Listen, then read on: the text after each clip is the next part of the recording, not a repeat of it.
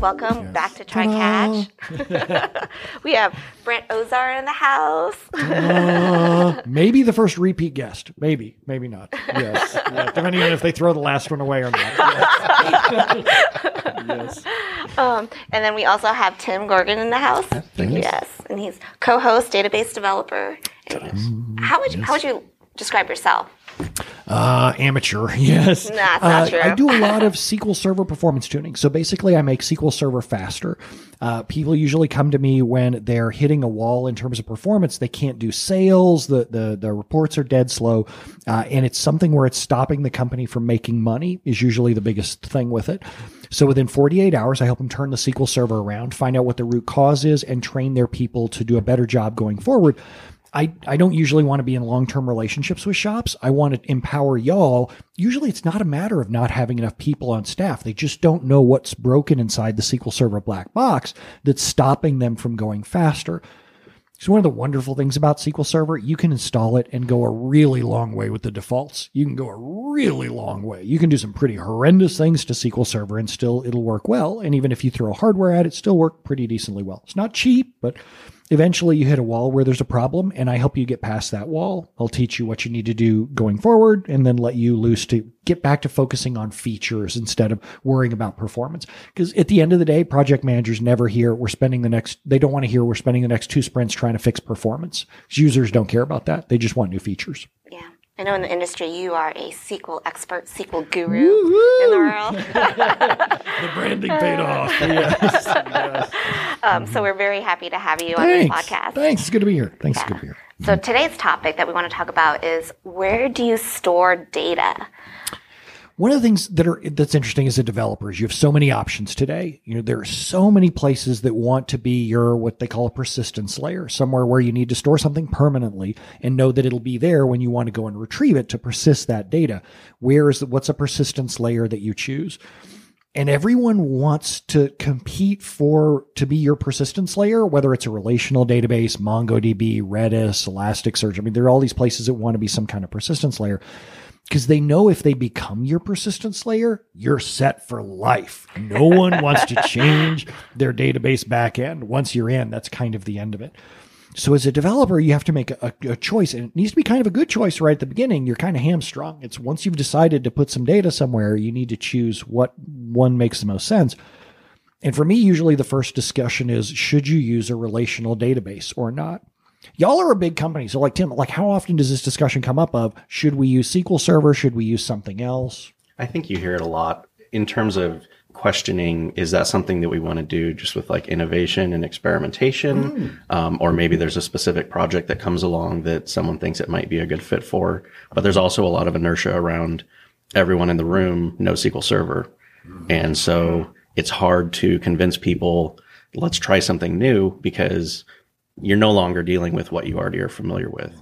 And you know how to manage it. So usually there are different teams of both developers and production DBAs. And the production DBAs, they know how to do the care and feeding of the SQL Server, and introducing some other platform means a layer of complexity that they may not be ready to take on yet. So yeah, that has been a barrier to adoption for other database platforms.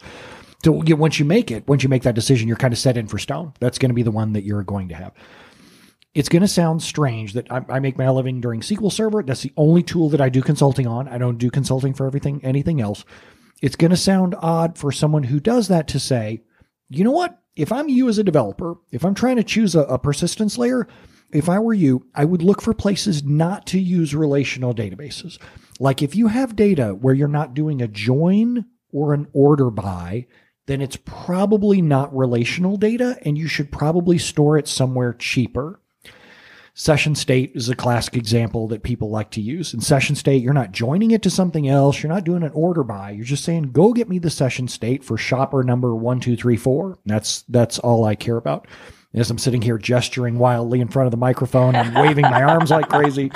But when you have something like session state, it probably doesn't belong in a relational database. You should probably put it somewhere else.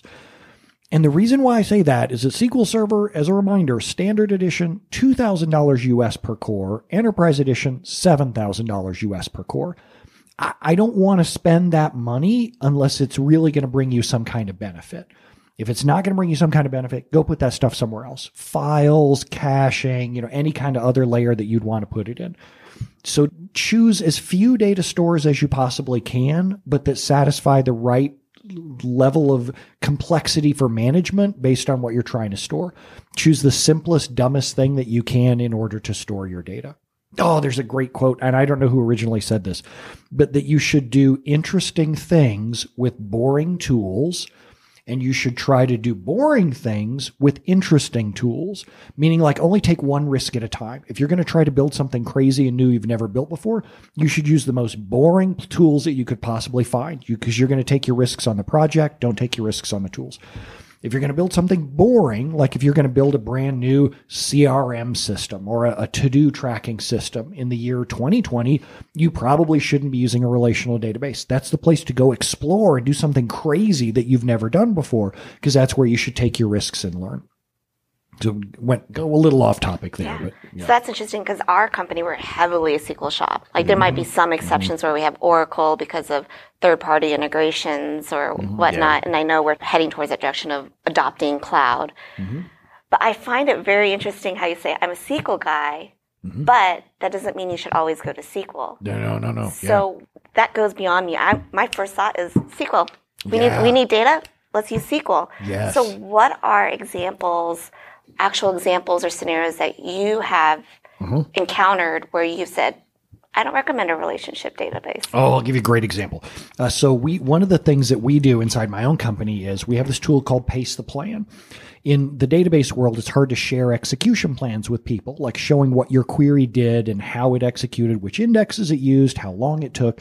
But it's a common need that we need to share plans, because when you go to Stack Overflow or wherever you're going to post your question at, the first thing people are going to want to know when you ask why a query is slow is show me the plan. So we built a tool where you can share execution plans online. There's no joining in here. There's no order by. It's just its basic key value. Here's my key. Here's my execution plan, and I want to share it with someone else. So we put that in, just a list of here's the plans. That's in DynamoDB, which is a non-relational key value kind of thing. Here's a plan. Here's where that file is stored on Amazon S3. Because I don't need to run any kind of metrics on what kinds of execution plans are shown the most often. I'm not doing any slicing and dicing about users or security. Every plan is public. If you copy paste it out there on the internet, it's totally public. There's no analytics. There's no relationships here, so I don't need a relational database. So for that, I use just a plain old key value store. And the reason why is it's cheap. I think our DynamoDB costing hosts us maybe $100 a month, maybe if that. And you can't do that with SQL Server. It can't be done in a production type end user internet facing scenario. You couldn't do that inexpensively. Right. So in an example like that, then what was the cost to figure out how to implement something like that? Did you have someone that knew how to use it, or was it a learning curve that you kind of had to incur yourself? Yeah, that's a great question. When I started doing the company stuff, I said, I'm never going to do a line of development because I suck at this. This isn't my strength. And I'm much better off hiring someone who's really good at it. Like if I hire a really senior developer who's demonstrated a repeated ability to learn things quickly.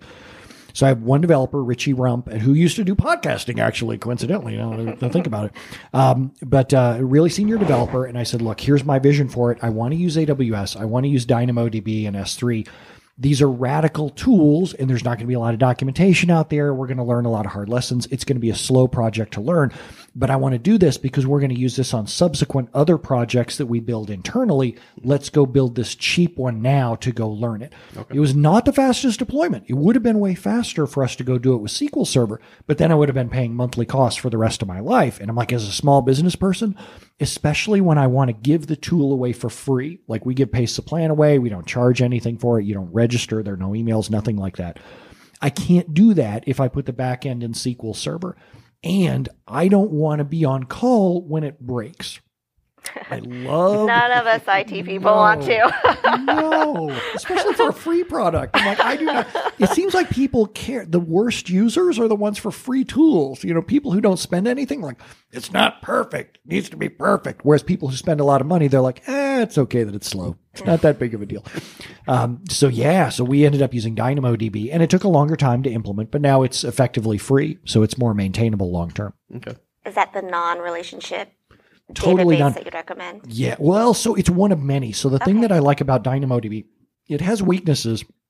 I want to say that the max document size that it can store is 400 kilobytes, which isn't a lot. 400 kilobytes is pretty small. And if you want to do any kind of JSON stuff or anything that's going to be a large document that you want to store, it's probably not going to be a good fit. If you want to do any kind of reporting, it's probably not a good fit.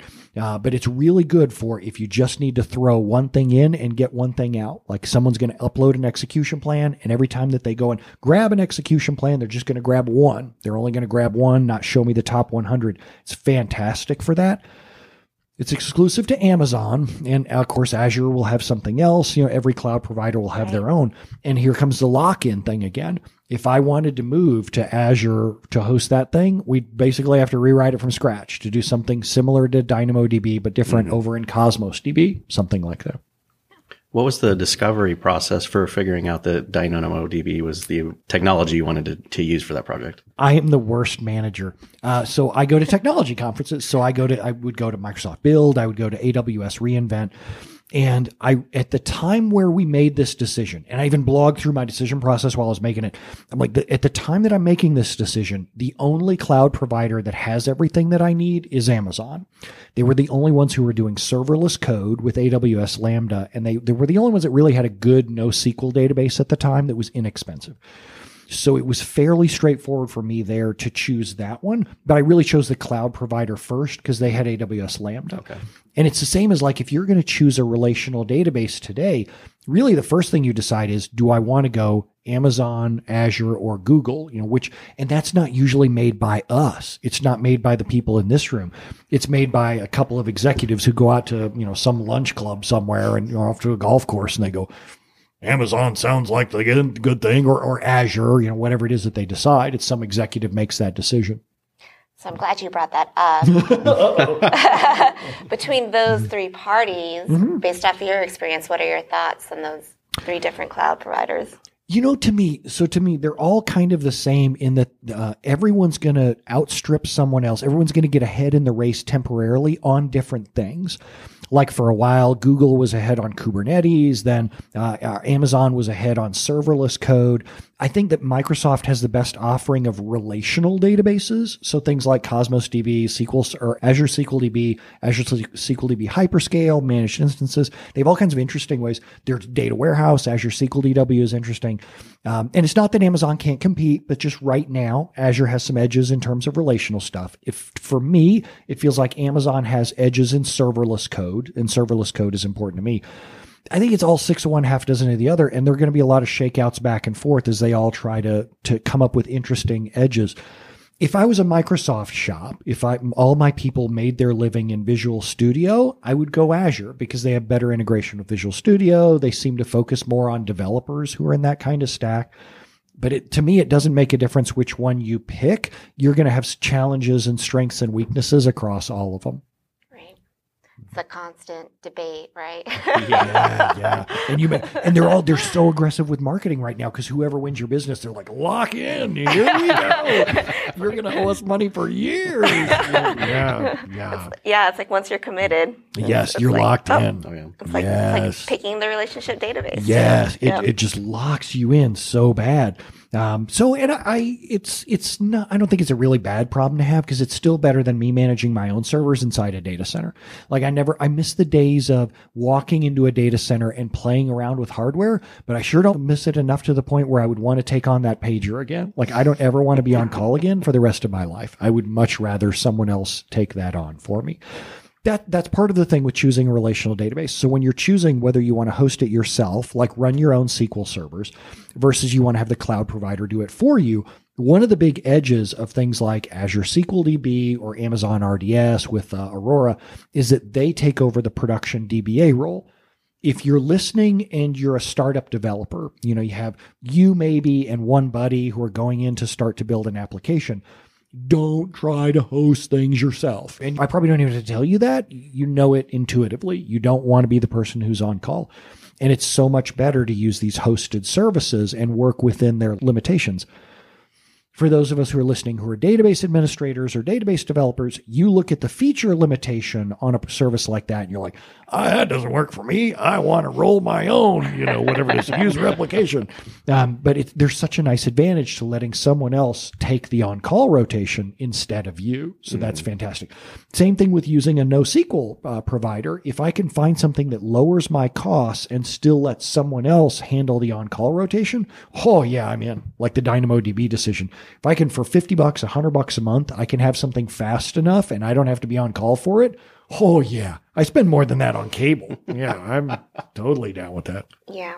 And that gives more time to spend time with loved ones or Absolutely. on other things that you're passionate about. Or building features. If you're going to spend time in front of the computer working on whatever your pet project is, it should be something that adds value, not something that costs you money, so that you can get back to spending time with the people that you love, doing the things that you love. Yeah. Absolutely. And that was a tangent on our prior podcast. Yes. Yeah, just spend as little time working as you possibly can. It doesn't matter if you love your job. Go find other things to go do and enrich your life while you still can. Right. Yes. So I felt like you kind of read my mind. I was going to say, so cloud or no cloud? Yeah. Oh, man. I would never want to get young again. Like I would never want to go back to my 20s. It was not a wonderful time. You don't know what you're doing with your life. Like I didn't know what I was doing with my life. I made horrible decisions all throughout my 20s and my teens and some of my 30s. But I'm jealous of people who are in their 20s now or coming just fresh out of college. The world is your oyster in the sense of there are so many cloud services that you can build on top of so quickly. You can build apps quickly. It doesn't cost you much. When I was your age, we had to mortgage, everything that we own, take out huge credit card debts in order to build something. Now you can just hit the ground running with the cloud relatively inexpensively. Choose a cheap persistence layer, choose the cheapest one you possibly can, and go build something cool. Yeah. So is there ever a situation where you wouldn't recommend a cloud solution? Oh, that's interesting. For a lot of big enterprises are paranoid around security, where they go, we need to make sure that this data for this client never leaves this state or this country. So I have a lot of work with law firms, and they'll say specifically this data cannot leave this state or cannot leave this country. And that's a lot tougher to do with cloud providers because a lot of the things that provide you high availability require bouncing across state or country lines. Or there may not be a data center where you really want one, or the data may not be handled in a way that you're comfortable with. I am by no means saying that you're probably going to build something more secure than a cloud provider. That is not going to happen. They are way better in security than you or I will ever be. But that when people say, I would rather manage it myself, that's one common reason. The other common reason is cost. I tell you what, the cloud providers will thump their chests all day long saying, we can save you so much money. But at the end of the day, very often you could do it way cheaper yourself if you do your own colo boxes, virtual machines. I'm not saying you should host it inside your house, but like DigitalOcean, any place that you can go get droplets or whatever to host it yourself more inexpensively, you can usually save a lot of money. StackOverflow.com was a great example. They were so obsessed on performance the whole way up, and they could not have gone to cloud and either saved money or gotten the performance that they wanted in any kind of cloud provider at the time. Right. I know that's why our organization was slower to adopt it with cost reasons. Yeah. It's the cloud. I love that people constantly think that the cloud is going to be cheaper. It is not cheaper in any way. Well, there are edge cases like I talked about the DynamoDB. If you architect right from the ground up, if you decide I'm going to redo the way I do code or I'm going to redo the way I do a persistence layer, sure. But if you think you're going to take a forklift and take $7,000 a core SQL server and shove it up in a VM somewhere and it's going to magically be cheaper, that is not the case. All right. Well, I know we're at time, and you have another engagement. Off to a user group. Yes, the Omaha user group tonight. Yes, I'm talking all day today. Poor Tim has to hear me the entire day, 3 days straight. Oh. Nice. Well, thank you so much. Thank you. Yes, thank you. Thanks. My pleasure. All right.